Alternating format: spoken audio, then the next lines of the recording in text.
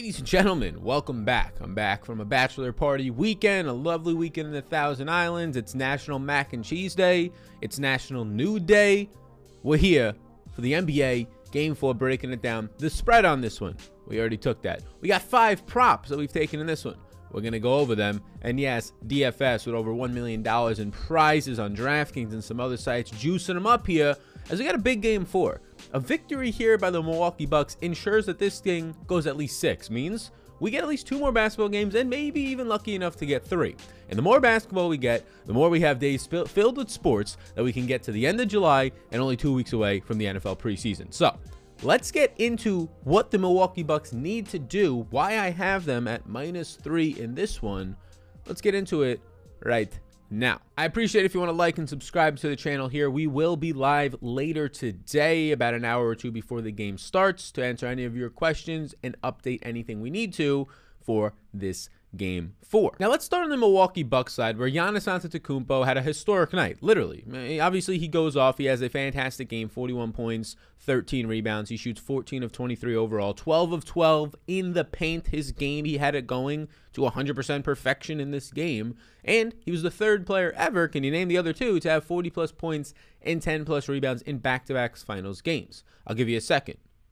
LeBron James and Shaquille O'Neal. He played 38 minutes in that game, but he sat out the last 5 to 5.5 minutes, so he was on pace to play 40 plus minutes. Now, as you can see on the screen right here, I'm giving Giannis 42 minutes in this one, expecting him to play that big run in what is going to be a very important game. He dominated the small ball lineups of Phoenix. When DeAndre Ayton wasn't on the court, and DeAndre Ayton, we'll talk about him, got in some, not serious foul trouble, but enough for him to not really play much of the 3rd quarter to start the 2nd half, he dominated those small ball lineups. They went a lot more small ball 5, Giannis at the 5, which makes sense in the postseason, and I think we see more of it today as Jay Crowder and also Cam Johnson, who they had to get away from Jay Crowder because it was not working in this one.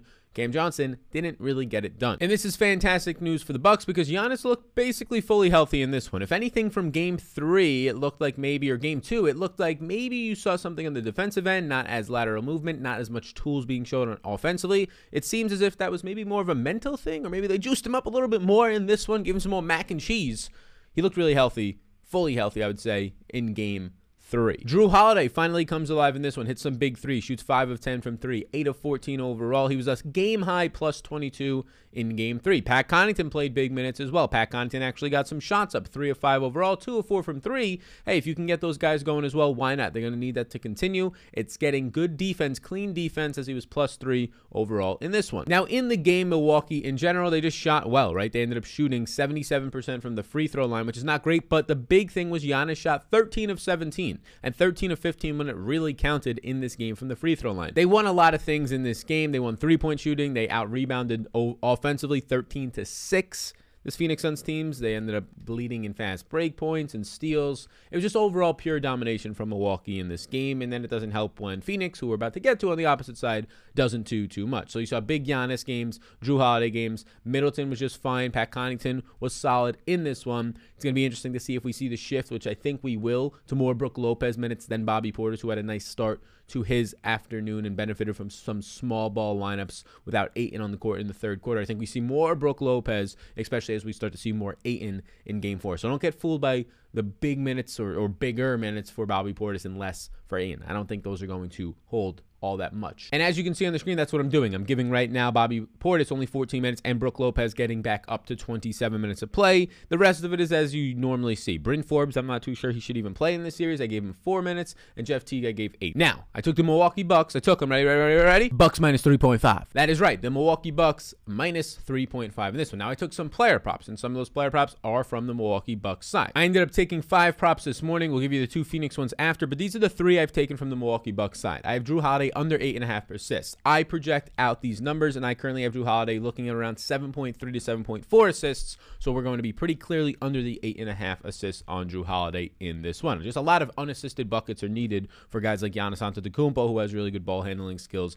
in his own right. Nice game last time out there for Drew, who ended up picking up, I believe, in that game, 9 overall assists. We'll take the under 8.5. Bobby Portis, like I said, and this is the correlation play here. Look, you can take these props down below on Prize Picks. You'll get a nice little free money bonus in a match, so you get a free match match, a chance to win $1 million. They'll send you a questionnaire with 5 questions, and if you get them right for the game tonight, you are a millionaire. I mean, if you get one right, you still win money. It's not easy, but it's an opportunity. So there's 2 opportunities today to get some free bets in and a chance to be $1 million Ruski walking around with your pockets deep and probably going crazy with too much money you're having. But the correlation here, I already mentioned it. Bobby Portis, I think, plays less. Brook Lopez plays more. So what does that mean? Bobby Portis, less points, under 6.5, over 10.5 for Brook Lopez, especially because I don't expect Giannis to continue to put up 40 and 10. That's only going to help guys like Brook Lopez, who will be on the court more benefiting by the paint and the rebounding department. So those are the 3 props that we've taken so far. So from Milwaukee, from a DFS standpoint, I would rank my interest by far and away Giannis. He is right now for me the best player in the slate, and that's just factoring in, but of course he's going to score the most. That's also just factoring in his price point, right? He is the cheapest for what his upside is. I have him at almost 64 points today. So I will go Giannis, Jrue Holiday, Middleton, Pat Connaughton, those 4 guys, and then I have some other guys in a player pool like Lopez and PJ Tucker. But as we continue with this program today, I want to let you know about a sponsor of the program, one that has continued to be a sponsor of this program. We have used them in the past, and we are still using them because it's just quality products, and that is going to be right here, Ritual Vitamins. I have their protein powder as well. I got a 3-month supply. We're still kicking with about 2 months or so, rocking and rolling. Look, Ritual Vitamins, the reason why I personally enjoy them, well, they reached out, and then I was like, okay, a couple vitamins companies have reached out. Let's look deeper into this. They tell you exactly where they're getting all their ingredients from. They define the ingredients, so instead of just being like, vitamin D from the sun, well, what else is this shit going to do for me? They define it to actually the benefits that it's going to have for you at your specific gender, your age group, who you are as a person, how that is going to help you from that starting point. It's affordable, it's easy, it ships directly to my door. And here's the thing, personally, as somebody who enjoys working out, running, and trying to maintain as much health as I possibly can, whether it's through fasting or vitamins, I really don't know how people aren't taking vitamins. I think it's something that, my dad never did it or my mom never did, so I think it's that simple as to why people don't. But vitamins are very important, right? They supply the things you don't get in your diet, which is nowhere near as much as you're getting through just vitamins. They're supplements, right? So it's going to help your immune system, which is pretty big over the past year to year and a half, is it not? It's going to help having frail bones, which when you start to get older, your bones are just naturally frail because you're moving less, and that's why a lot of older people break their hips. And it doesn't sound like a good idea to have a 2-year recovery when I'm an older person with broken hips. So vitamins will help to some extent to strengthen your bones, strengthen your immune system. It's going to also give you energy as well because it makes it easier to convert your food into energy. There's a lot of benefits of daily vitamins, so why not get ones where you know exactly where it's coming from? Why not get ones that you can actually afford? So this is what's happening. It's very convenient. That's why I like Ritual Vitamins. And right now for our users, we've already been working with them. I was liking their products before, so now why not get a little benefit from it? I'm using my own benefits as well. 10% off if you go to ritual.com/Sal Vetri. It's on the screen right now. You can check that out. And if you're listening on the podcast version, that is ritual.com/Sal Vetri. You'll get 10% off your first 3 months. So if you want the vitamins, I believe it's like $90 for 3 months, which is not bad at all. You get $10 off. Bang. Thank you, Ritual, for sponsoring the program today. And I'm serious out there. You should be taking advantage of your health while you're still here. Get some extra days out of it. Vitamins are definitely going to help with that. So everything goes wrong for Phoenix in game 3. So if you want to say, hey, let's do a little spin zone here, a lot of things, not everything, but a lot of things went right for the Bucks, right? And everything seemed to have gone wrong for Phoenix. So if that just balances out, Phoenix is going to win this series in 5 games, which there's still a good chance that could happen.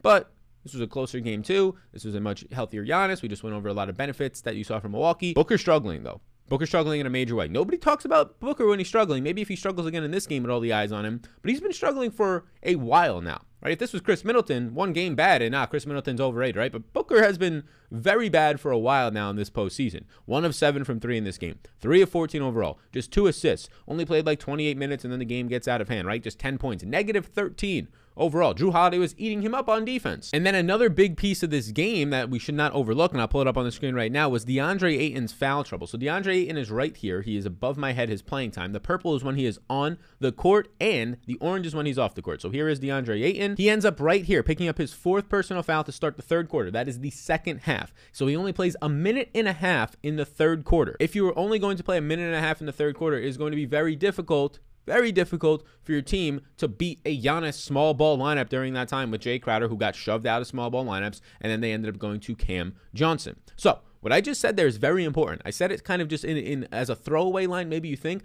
Jay Crowder, they took away from small ball. In games 2 and game 3, James Crowder was playing small ball. And what did he do? 9 rebounds and double-digit rebounds in back-to-back games. Then this last time out doesn't get them because he's not playing close to the basket. Now, Jay Crowder had a really good game. Why? Because he shot 6 of 7 from three-point range, right? But he saw less small ball run. So this is just our advantage now. We can take the unders on Jay Crowder's. We can start to stay away from him as he picks up more ownership in DFS because he had a game that was somewhat fluky, and I would say very fluky, 6 of 7 from 3, no other peripheral stats. He was not playing close to the basket. So the success that he had in game 3 was nowhere near the success that he had in the second half of game 2 getting rebounds, and his big game in game 2 where he's getting points close to the basket and rebounds. He did not do it that way. Maybe they can resort back to him at small ball 5. Maybe they go there, but they tried to get Cam Johnson more involved at small ball 5, and he actually benefited when he played there. Jay Crowder on Giannis was not working all that much. And then the other thing is this is game 4. If Ayton doesn't get in foul trouble, they might just play Ayton 42 to 44 minutes today, and then there's no small ball 5 minutes left, right? So this is a big advantage we can have today. I already have right now the under rebounds on Crowder. We'll talk about that once we go over to the props on Prize Picks. But he ended up having a massive game, but he only had 7 total attempts, all from 3. I'm not expecting that to continue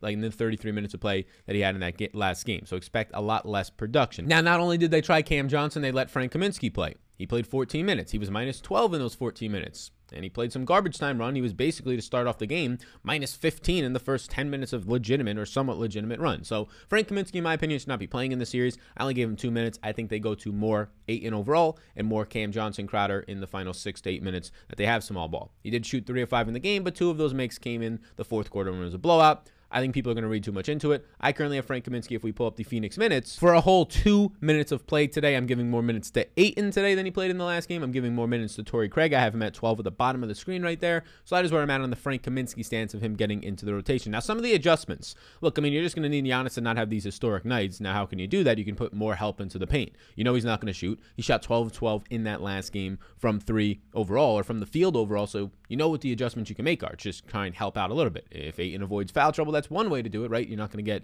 dominated by these small ball lineups without Ayton in there. And then just also let them beat you just shot-wise.